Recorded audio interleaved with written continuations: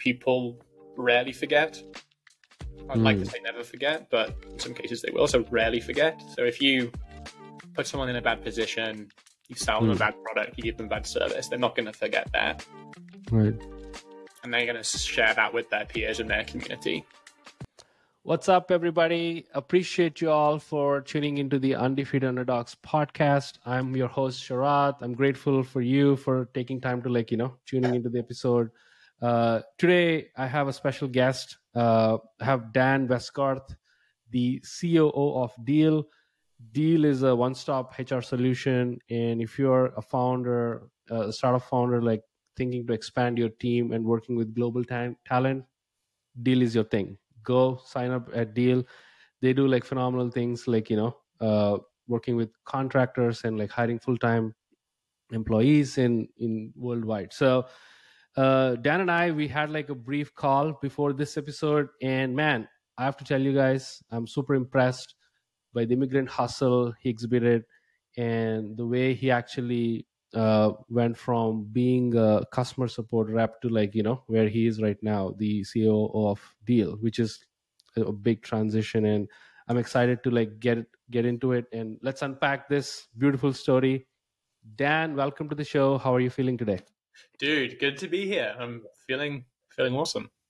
Awesome. That's great. I always like want to hear that from the guest. But yeah, let's get into it. I think right off the bat, I have like this obvious question.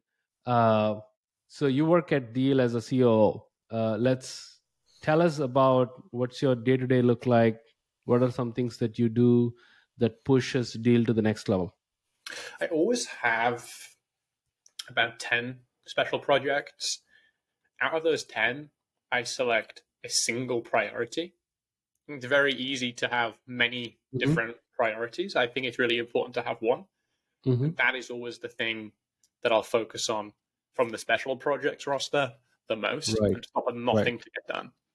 And that's always a very high impact thing for Deal, for us as a business. That's kind of from the special project side, and then also we have the day-to-day running of the business. So operations at Deal is 600 plus people. We look after payroll, we look after customer support, payroll operations, financial crime prevention. We do HR as a service, we've got HR experience. So all of that stuff is dashboarded. It's running 24/7. And so we'll check in on that. I'll check in on that multiple times a day and understand why is efficiency dipping in a certain country, or why is there a backlog starting to pick up in a certain area or on a certain topic. And that is something that's living and breathing. And if you're not checking its vitals, you don't know how its health is. So I'd say there's two sides. One side, special projects, those 10 things, single priority. Second side, it's keeping the business moving, keeping the business running. Yeah, keep the wheels going, right? So let's cover the first part. Let's unpack a little bit. Mostly I'm interested in how do you decide which one to pick up, which project to pick up? Because like you said, if you have 10 ideas, especially you being the face of the company in a way that actually moves the company to the next level, what are some things that you consider that are priorities that moves the needle for Deal, or any advice for people you can give who struggle and suffer in terms of prioritization between all these ideas? Being problem focused is the advice that I would give. Every project that I run in operations is solving some problem. We quantify how big that impact is. For instance, it could be a margin or revenue driven project, very easy to quantify. A change in margin or a change in revenue. Interesting. Or it might be an efficiency based project. For example, one of the projects we're running right now at Deal is setting up country pods of support agents that can do highly specialized work within a certain country without needing to escalate that workload to second line and third line specialists.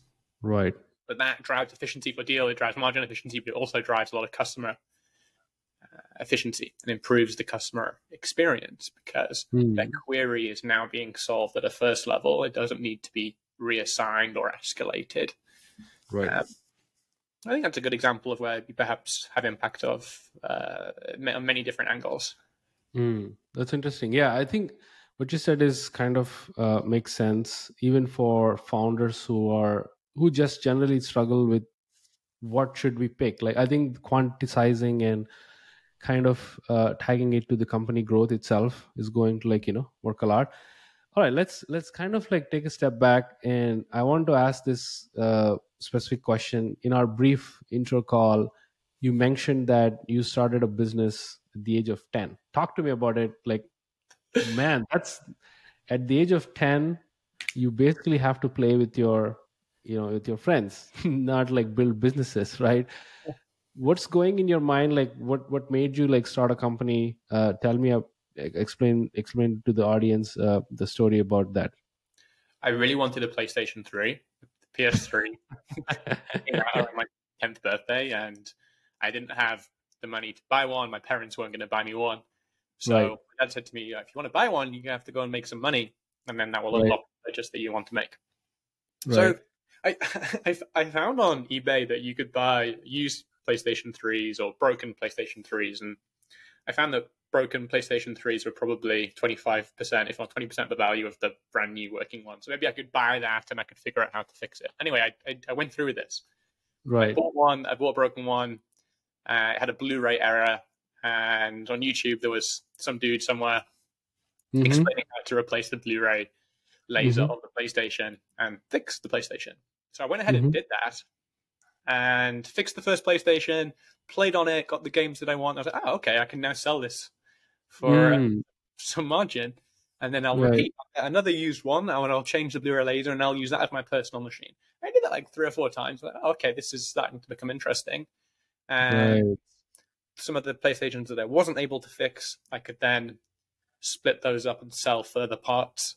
So I gotta Mm. rinse and repeat this for a couple of years until PlayStation stopped producing units with faulty Blu-ray lasers. A lot Right. of Yeah. It's so it's kind of like, necessity is like the mother of invention, right? Your desire to like buy these little things made you to, like, become. I think that seed is really important. uh and after that, what did you do? Like, did you really love the whole business side of things, like flipping, adding, like, repairing and all that? Like, what caught you, like, the most interest? Like, okay, this is something I'm really good at. I think it was the community side of it that was really Okay. exciting. I got to a certain point, 10, 11 years old, and friends wanted to buy PlayStations and they had similar constraints. And they Okay. would then come to me and say, "Well, can I buy this PlayStation from you?" And they would do that, and then they would come to me and say, "Well, I've actually broken my phone. Can you fix this too?" Before you know it, Mm. you have a very strong community, and then when you have Wow. that, selling into that community and selling into that market is Right. so easy. And I think that's Right. what I found really exciting. And I've applied that in mature business, right? The Mm. last couple of companies and also investments that I've made, I think a strong community is really, really important. And I think really back to the original question of what do you prioritize Mm-hmm. when you're running a startup? I think that is a really, really difficult problem Mm. to solve. It's almost impossible to understand what to prioritize. Whereas with a big company, it's actually pretty easy because I Mm. have this long list of things that I need to do. Quantifying, prioritizing is way easier than when you're a startup. And I think when you're a Mm. startup, your community will really help you prioritize because they will create a market need. Oh, I need this product, I need it now. And then you'll say as a founder, Mm. well, okay, I'm going to go out and build that, and then sell into that community-based market.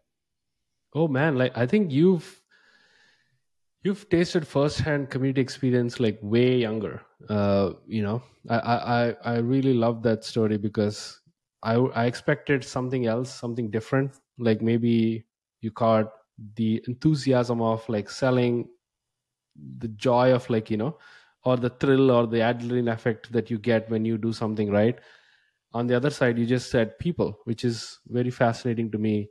uh, what are some lessons that you still carry from 10-year-old Dan, 11-year-old Dan, that you still value at a higher percentage in your life about community or about doing certain things? Yeah, I think a couple of things. One is people rarely forget.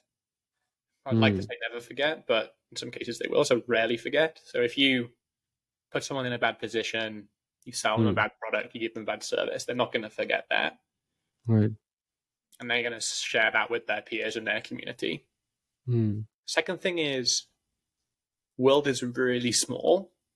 Mm. And I've seen that, like, not in my teenage years, but the last decade in my 20s, when you're working in whatever industry it might be. Like, I'm in technology and specifically fintech, HR tech. Mm-hmm. Um, that community is really small. It could be somebody Mm. based in Hong Kong or Singapore. Right. They will have mutual connection with somebody in London. And I Right. think the point that I would make here is it doesn't matter what industry you're in on the professional side, the world is still really small, whether it's investment banking, medicine, Yeah. whatever else. So those things combined, there's no real running away from people or communities, right? Because the world is very small. And number two, people don't forget. So it's really important that you treat people well and that Mm. whatever you're building is rolled Mm. out with a lot of thought and care. Mm. I love that. I think both of those lessons are so powerful. The world itself, tech especially, man, like it's so small, right? Like the way you connected with me. I had a friend who DM'd me like after me tweeting that this is my dream podcast list, and he, if I'm not wrong, is Andrew, right? Like, or Andre, Mm-hmm. right? Shout out to him for connecting me to you. It's such a small world. Like, I'm a big fan of Deal afar, like observing how you guys like make moves and like helping, remote distribution work solve and all that. And such a world, like, we're talking right now and we're building this, beautiful story out from you. I think tech world is really small. And the other point which you said, I absolutely, I suggest like people to go one extra mile to do that, which is show care and show thought and build like relationship with your community, your audience, your friends, the people you work with, right? And the people you look up to, or the people you advise as well, right? Everybody counts. Everybody is kind of like a small family. I love those, two specific drops you made. You're from UK, if I'm not wrong, right? Yeah. So you and I, we kind of like share this immigrant uh hunger, hustle and all that. Like, talk to him about like how you navigated that energy and converted that energy into fuel for yourself to make a big career out of it. Yeah, it's a really interesting point because a lot of my friends in my personal circle are immigrants or from immigrant families, and most Hmm. of which come from developing countries. Hmm. Maybe the second or third generation, but still, like the parents moved to UK or US Right. from developing countries. I never really considered myself as an immigrant moving from UK to US, Hmm. but I am an immigrant, Mm-hmm. and I never really thought that I had immigrant mentality. Right, Oh, UK guy in US. I didn't have this background coming from a developing country. I didn't categorize myself as kind of like having immigrant hunger and immigrant mentality. And it's just the right. past year or so, I had this dawning realization that Right. I absolutely am and absolutely do have immigrant mentality. It doesn't Hmm. matter if you come from the most privileged background in the world, but Mm-hmm. moving out of your country, your city, going somewhere else, setting up, Hmm. finding somewhere to live, finding connections, making friends, Mm-hmm. fighting in your job and in your career to grow and elevate yourself. It's Hmm. really the same process. Right. And it can happen at so many different levels, right? My Right. girlfriend's parents, for example, they work in blue collar jobs. They were immigrants from a developing country, but the Hmm. same thing exists, like the same the same mentality. And I thought that was like something that I realized personally. I thought that was fascinating. Right. No, I have to echo to your point. Take Harry and Meghan, the royal family. They moved to the US. Even they're struggling. It's not like, they're the most privileged background you ever imagined, right? Like, they come from a privileged family. Everybody's watching them. Yet I saw the documentary recently, I think a couple months ago. Yet they struggled to find a place to live. So it's, to your point, it's so real.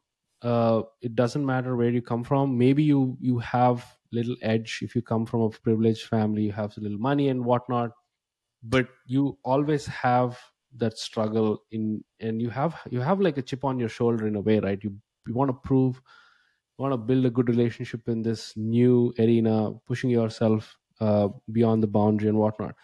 uh, that's so fascinating. I think that's partly one of the reasons I think why Deal acquired LegalPad. I'm a big fan of LegalPad. There, that company actually helped me break into tech. When I broke into tech, like, my first job in tech, I used to be on H-1B visa, and LegalPad is the one who helped me. So shout out to them. I think partly that's one of the reasons. I think you were pretty much involved in the acquisition as well.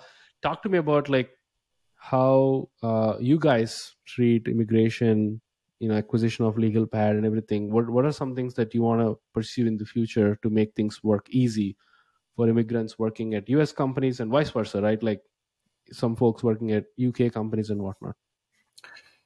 Part of our mission is to break down borders, whether it's in hiring, managing, paying your workforce. And mobility is a part of that story.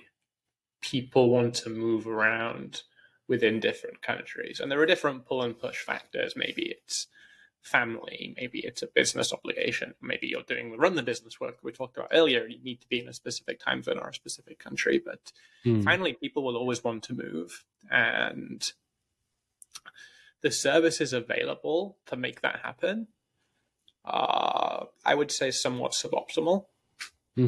We want to optimize them, make them available to everybody on the Deal platform. So moving between countries is very easy. Right. We've had an immigration service and an immigration offering for some time, even before the days of our acquisition of LegalPad. But that immigration service was mainly based in Europe, or covering Europe, Middle East, Africa. The LegalPad component is very heavily focused on North America. So really great story. Natural match between Deal and LegalPad and the mission that we're on. Yeah, LegalPads. Oh my God, I think I have countless time recommended LegalPad to like many folks who are like, who wants to break into tech. They made my first transition super easy. I used to work at a corporate job, and the founders itself, they're very passionate as well. They just want to like they have skin in the game. They're very empathetic towards operators, and yeah, I think kudos on it's match made in heaven for you guys, and I feel like you're going to improve a lot in terms of solving immigration and like removing boundaries. Let's also take a couple step backs. I want to unpack the whole getting into Deal story, which is quite fascinating. But before there, Revolut, like, talk to me about it. Like, I think you started as a partnerships manager or customer service rep. You talk to me about like how you entered, that company and leading to Deal. What's like the story behind it? Yeah, I was looking for first professional graduate position, and I studied natural environment degree in surveying, and the blue chip companies in that space were particularly interesting to me. You have to put on a suit and tie every day and spend a lot of time visiting physical sites. I didn't want to do that. I've always been a bit of a geek deep down. I like being on the computer and working on tech-based solutions. That's really where my deep interest is. I think deep interest is there, and also in finance and capital markets, combination of two of them. And I had job offers from the blue chip companies in the natural environment space, but I was looking for something that would feed my appetite for curiosity. And I came across Revolut, fired off a application, and actually spoke with the Revolut team on I think Facebook Messenger, because they were so small at the time. And I managed to get to the CEO of Revolut through Facebook Messenger, and he said, "Oh, okay, come down for an interview and we'll find a position for you." So I was hired as a partnerships manager. The person that hired me was not at the business on my first day, and they didn't really know what to do with me. He said, "Okay, fine, you're a young guy, go and do customer support." And Mm. I was pretty good at that. And then moved into the operations team, and then Mm. finally product management and general management, and launched Revolut in the US. Mm. That's awesome. So you kind of touched the partnerships, the customer service side of things, and you also touched the product side of things. uh, how is it like, so what are some things that you learned as you progressed from Revolut to Deal about taking care of customers? What are some things that you want to pass to the listeners about how should they take care of customers, how much of a priority they should give to customers, and the things that they should avoid, and when they deal with customers? Yeah. I think first and foremost, you have to use your product. Hmm. Doesn't matter what your position is, how big the product is, you need to find a way to use it. I'm using Deal 10 plus times. And I Right. think the answer to that question is like very rarely do execs actually consume the product that the vast majority of their customer base are using. Who Right. I think starting off in support and actually understanding how customers use the product and how customers feel about the product and the emotional momentum that they build up when using it is really, really important. And Right. then second to that, experience in product management was also really important to understand how the product is built. Yeah, I think customers are. I loved those both of your lessons, what you learned from Revolut and whatnot. Couple of other things which I want to cover before we dive into the whole, you getting into Deal. So one of what are some important things that you learned as a product manager, at Revolut, like some things that you still carry with you as a CEO of Deal? I think always putting the customer first and knowing when something is significant enough to change up your product roadmap. Hmm. Very easy for product managers to become obsessed about product roadmap and product roadmap accuracy, but there are Hmm. certain times where you just need to see what's in front of you and make a change very quickly. And that's going to have Hmm. some effect on your product roadmap, but Hmm. really that's a good practice. I think it's good practice in business as well. When an opportunity comes along and you need to change something, you make that change immediately. Don't put it off. Hmm. Love that. What are some common things that you find in between product and operations? Uh, and that I think, first of all, I'm very fascinated with the fact that you moved from product management to, like, something completely different, operations. So, uh, any commonality that you find really interesting that people should focus on? Totally. I think that good product management and good operations always starts with deep understanding of the topic and the story. For example, we're developing products at Deal, which are a combination of software and moving pieces or ops. For Right. example, one of the things that we've recently released is called Anytime Payroll. Mm-hmm. We're able to pay anybody at any time, calculate the tax, make social security contributions, tax remittance, and then pay that person.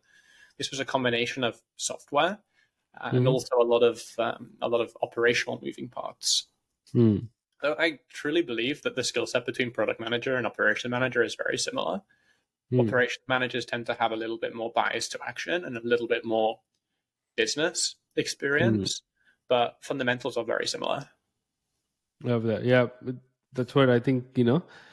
That's what my curiosity is, like, what's something that you really like helped you move from product to like operation. So awesome. I think I want to also unpack uh, your encounter with Deal. So talk to me about, I think you briefly explained to me how you met Alex, the founder, and how you got into Deal.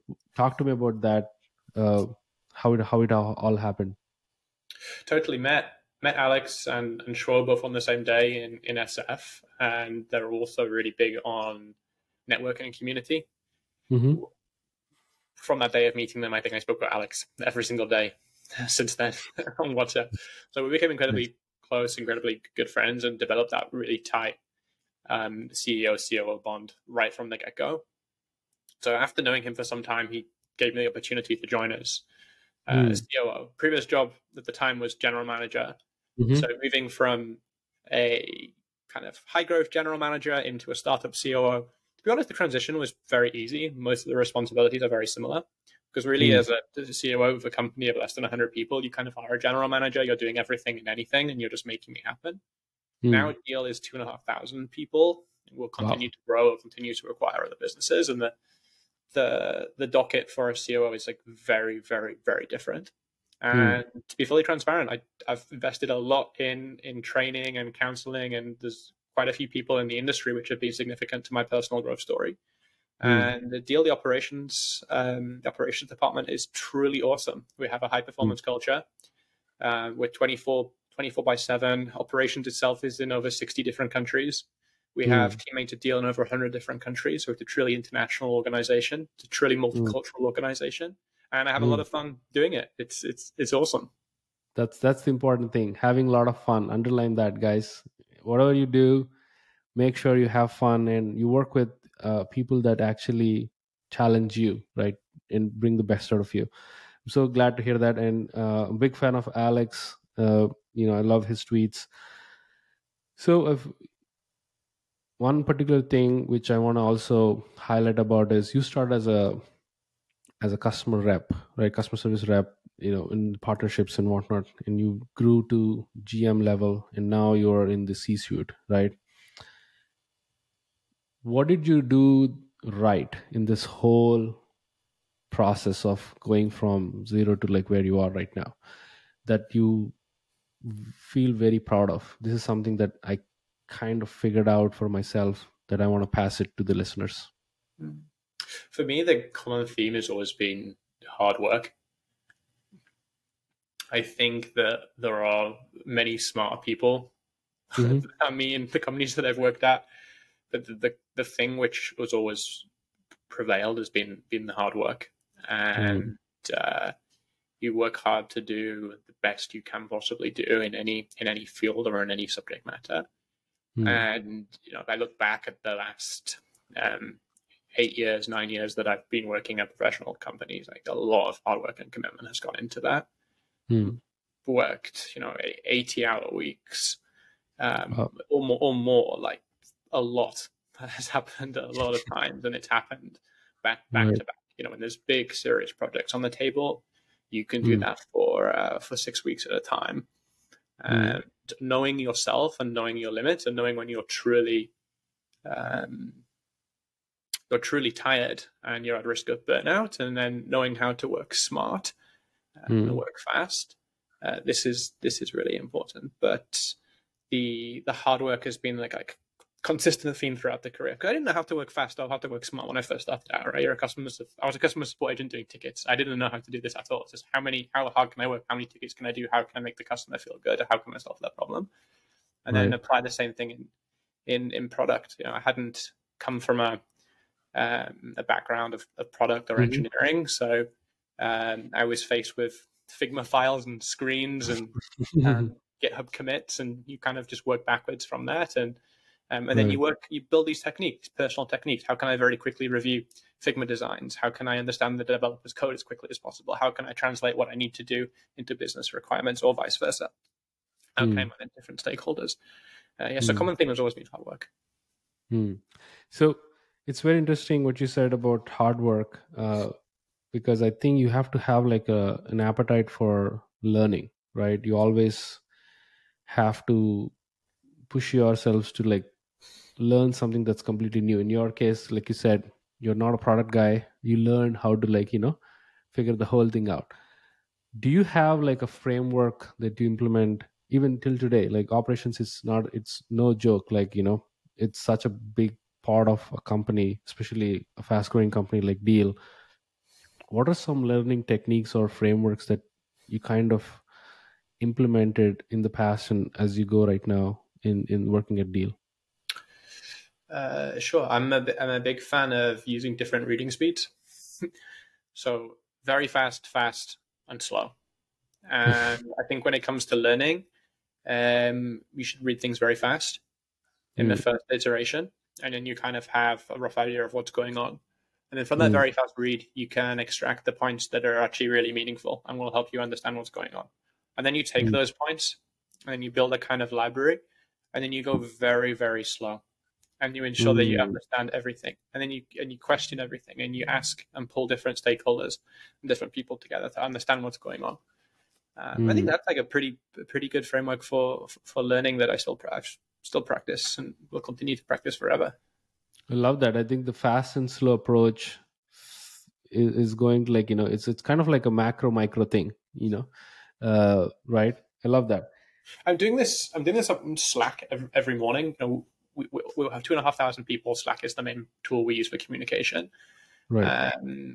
So you have to consume so much information in about 30 minutes. I'm definitely reading Slack at a very fast pace. I'm very quickly flicking through the application using shortcuts. And then anything which I believe is meaningful or requires action, influence, input, you set it as a reminder. So I'm, 8 o'clock, 8:30, do my very fast reading, drinking some coffee. And then I will go into the reminders, which require that slow, deep thinking. And then you think, well, how can I influence this person? How can I create energy? How can I create impatience on the project? And that's what helps the company move. Yeah, I love that. So you yourself said that you're quite new to all of the things that you faced in the past and even now, right? Like, you're still learning. You have this hunger in you, the immigrant hunger and whatnot.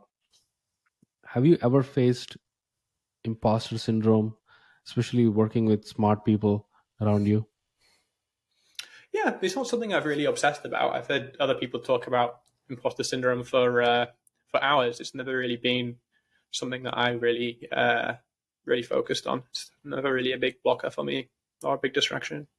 And how did you overcome? Like, what are the things that you did that you fight? I know. I think I have imposter syndrome every single day.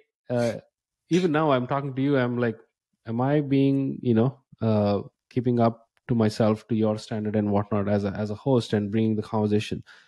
But I think there is no one shot silver bullet. Like, there is no solution for it, which is my take. But I want to hear your take.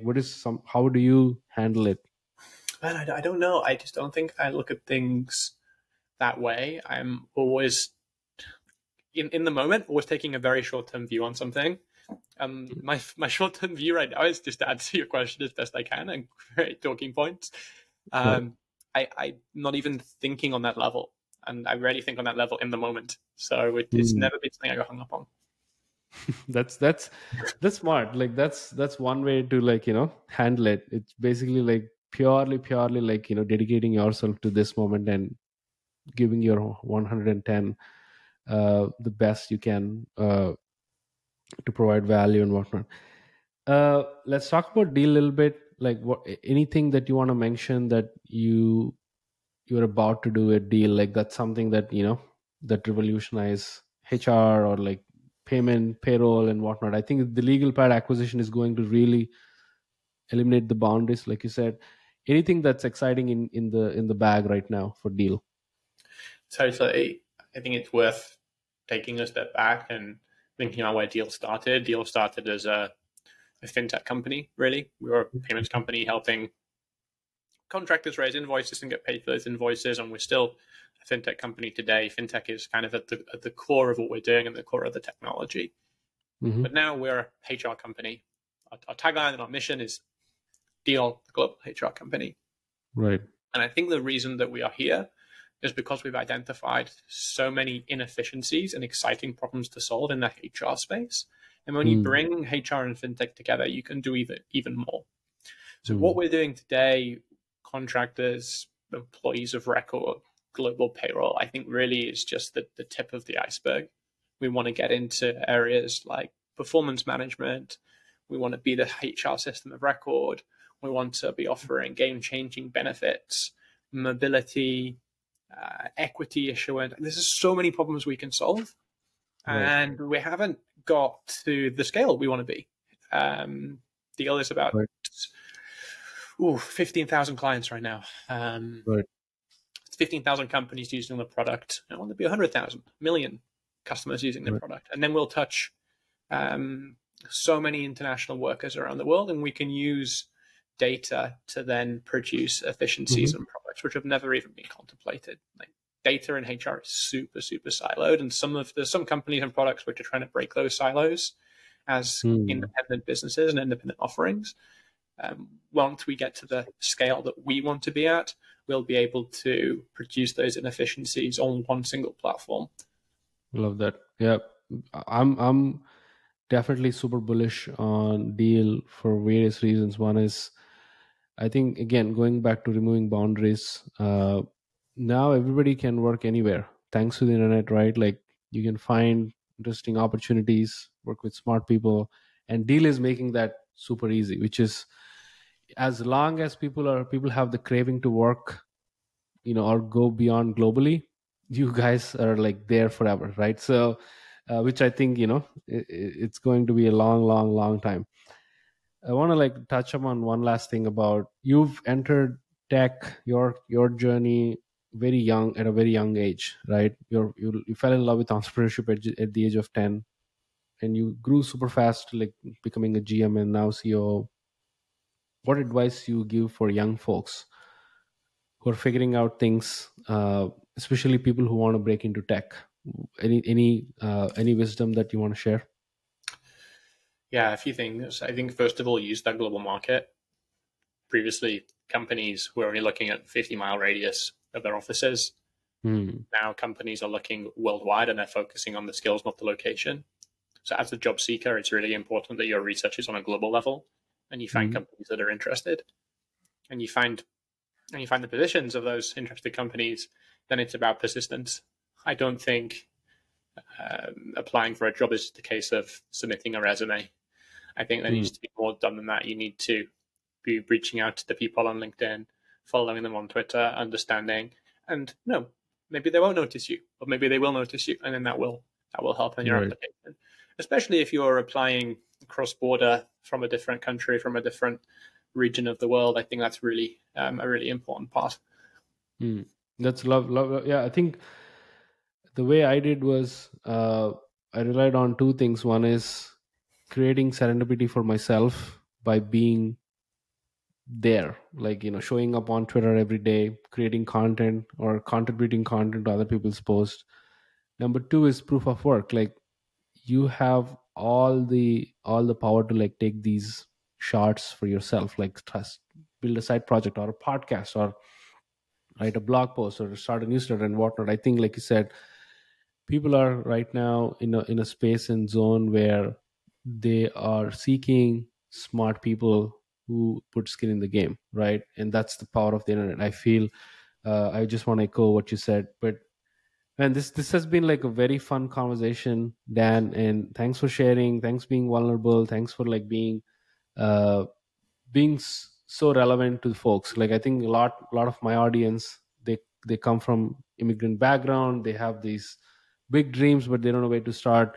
And I think your story is a perfect example, I think, in my opinion, for people to get inspired from. You really are a true example. So thanks for being on the show and like explaining your journey, narrating your story. Any last few thoughts before we wrap up? And just thanks so much for having me. Great to be here, and great to be part of your podcast. Yeah, thank you, appreciate it. And again, thanks for folks for listening. We do appreciate your time and your attention. That's like the most important thing for us. Stay tuned for yet another episode. We have like lot many guests like Dan, more inspirational stories, and more unpacking to be done. Until then, cheers.